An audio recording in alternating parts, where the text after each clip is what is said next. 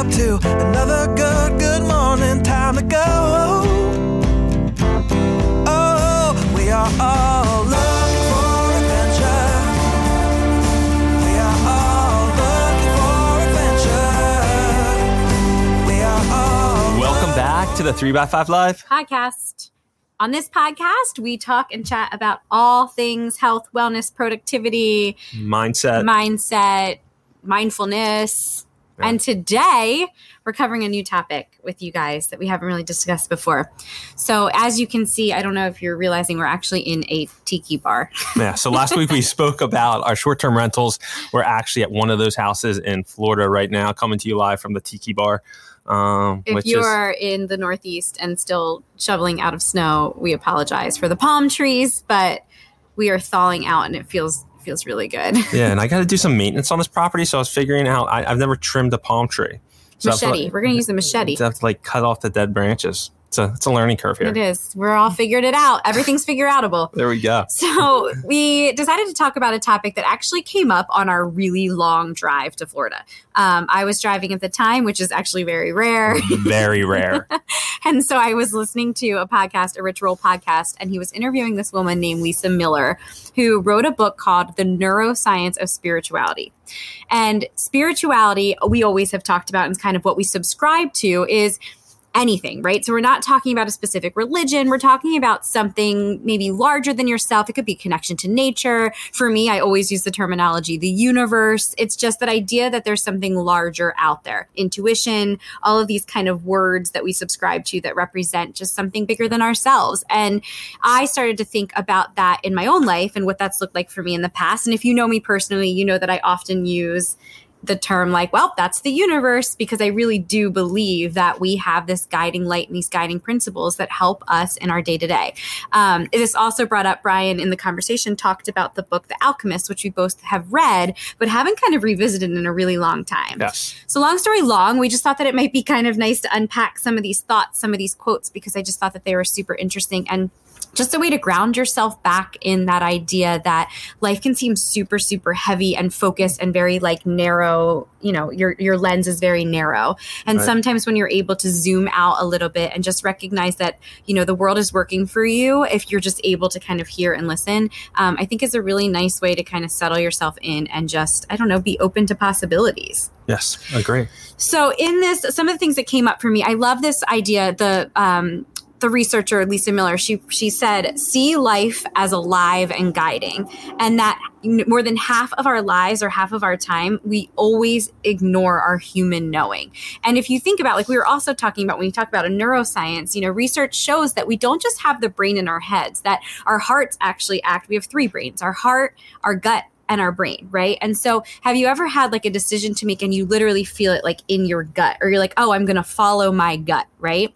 So that is an example of kind of your intuition. And I really like the way she broke down the neuroscience of this whole concept. So if you're listening and you're open, even I was saying, picture it as if you're in a hallway, right? And the hallway has a bunch of doors and you have these doors surrounding you. And what the universe does is it knocks. And so what you do as a human is just be open and able to accept and hear that knock, and then not have the fear to paralyze you into actually opening a door.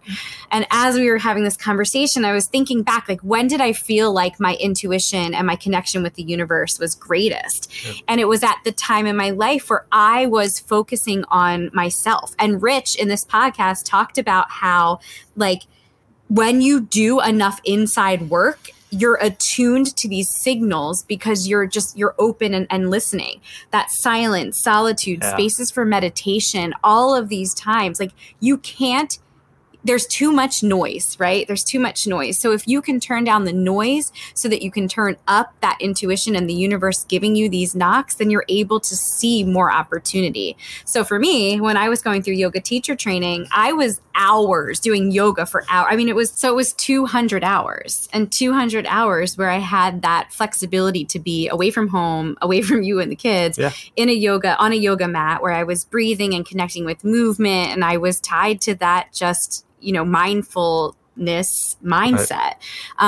Also, I was going through my health coaching certification. And so I was eating really healthy and I was nourishing my body with foods that were just clean. I always talk about brain fog, but when you eat healthy, the fog like lifts. And so you're just, I don't know. I just felt like I was so clear and I could conquer the world. And at that time, I was teaching full time. And this is the time period in my life where I decided that I needed to make a transition.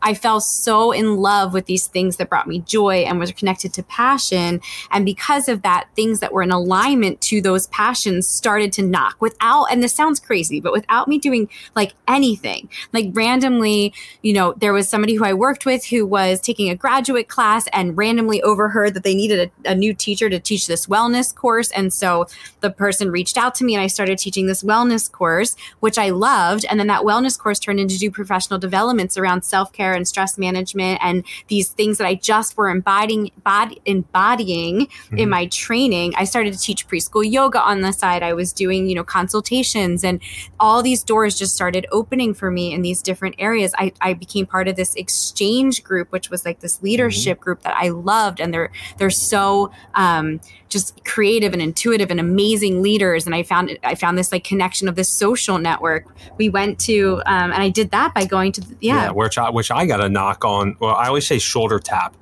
to go to Hal Elrod's Best Year Ever in California, which we never did something like that. So we went to this seminar in California in December of 2019. And I don't know what drew me to go to that. I'm not usually like someone that goes to like events like that. Yeah. And Jessie got way more out of it than I did because she learned about this exchange community.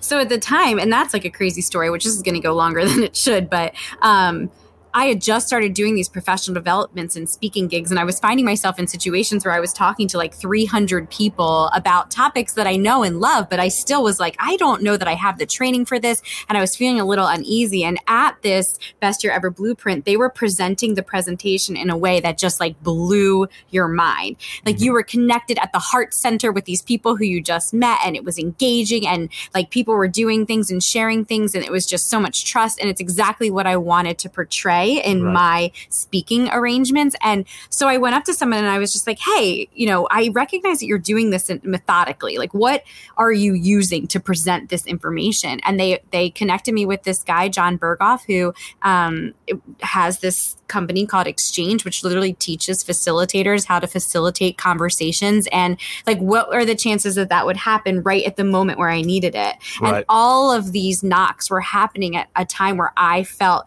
completely at peace with everything in my body, my mind, my spirit. I felt like I was open, like I was a channel for these types of knocks. And so again, long story long, if you're trying to figure out, okay, so where does this leave me? I honestly think that you start with you. You start with your own becoming. We always say it, but that best version of you, aligning yourself with those things that make you the happiest. And when you're in alignment without you doing anything, just be open to opportunities that then present itself. And the fear part, I think, is like, that's the alchemist part. Well, the alchemist. So, there's a reason why The Alchemist has sold 150 million copies of the book. It is the most books sold ever by an author that's currently alive. And there's a reason behind that. And, just 2 points on The Alchemist, two little things that they say in there. When you really want something, it's because that desire originated in the soul of the universe. And when you really want something, all the universe conspires in helping you to achieve it.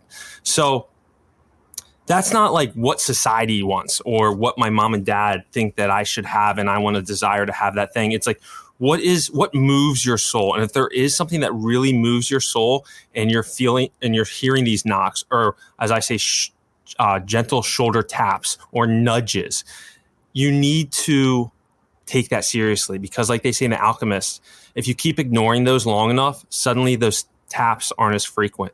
They're softer, and then slowly they go away. So that's why you have to take them seriously. And the biggest thing that comes with that is fear, like Jessie just says. And another point from the book is, tell your heart that fear of suffering is worse than the suffering itself. And no heart has suffered when it goes in search of its dreams, because every second of that search is a second with God in the eternity. So basically that's telling you that the suffering, the fear that you're feeling right now, is nothing compared to never going after that dream. Because every moment going after that dream, even though it might be hard and risky and scary, at least you're going after that journey and you're following those nudges in life and the universe telling you where to go.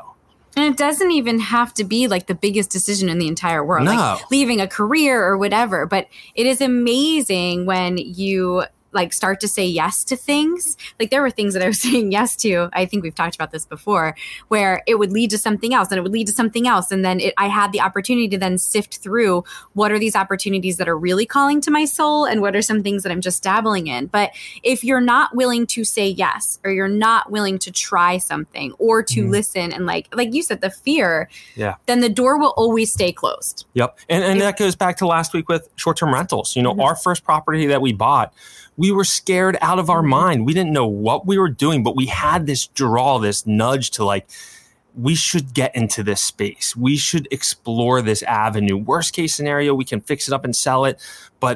And look where it's led us now. We're coming live from our tiki hut in Florida. I mean, that's just still mind blowing to me.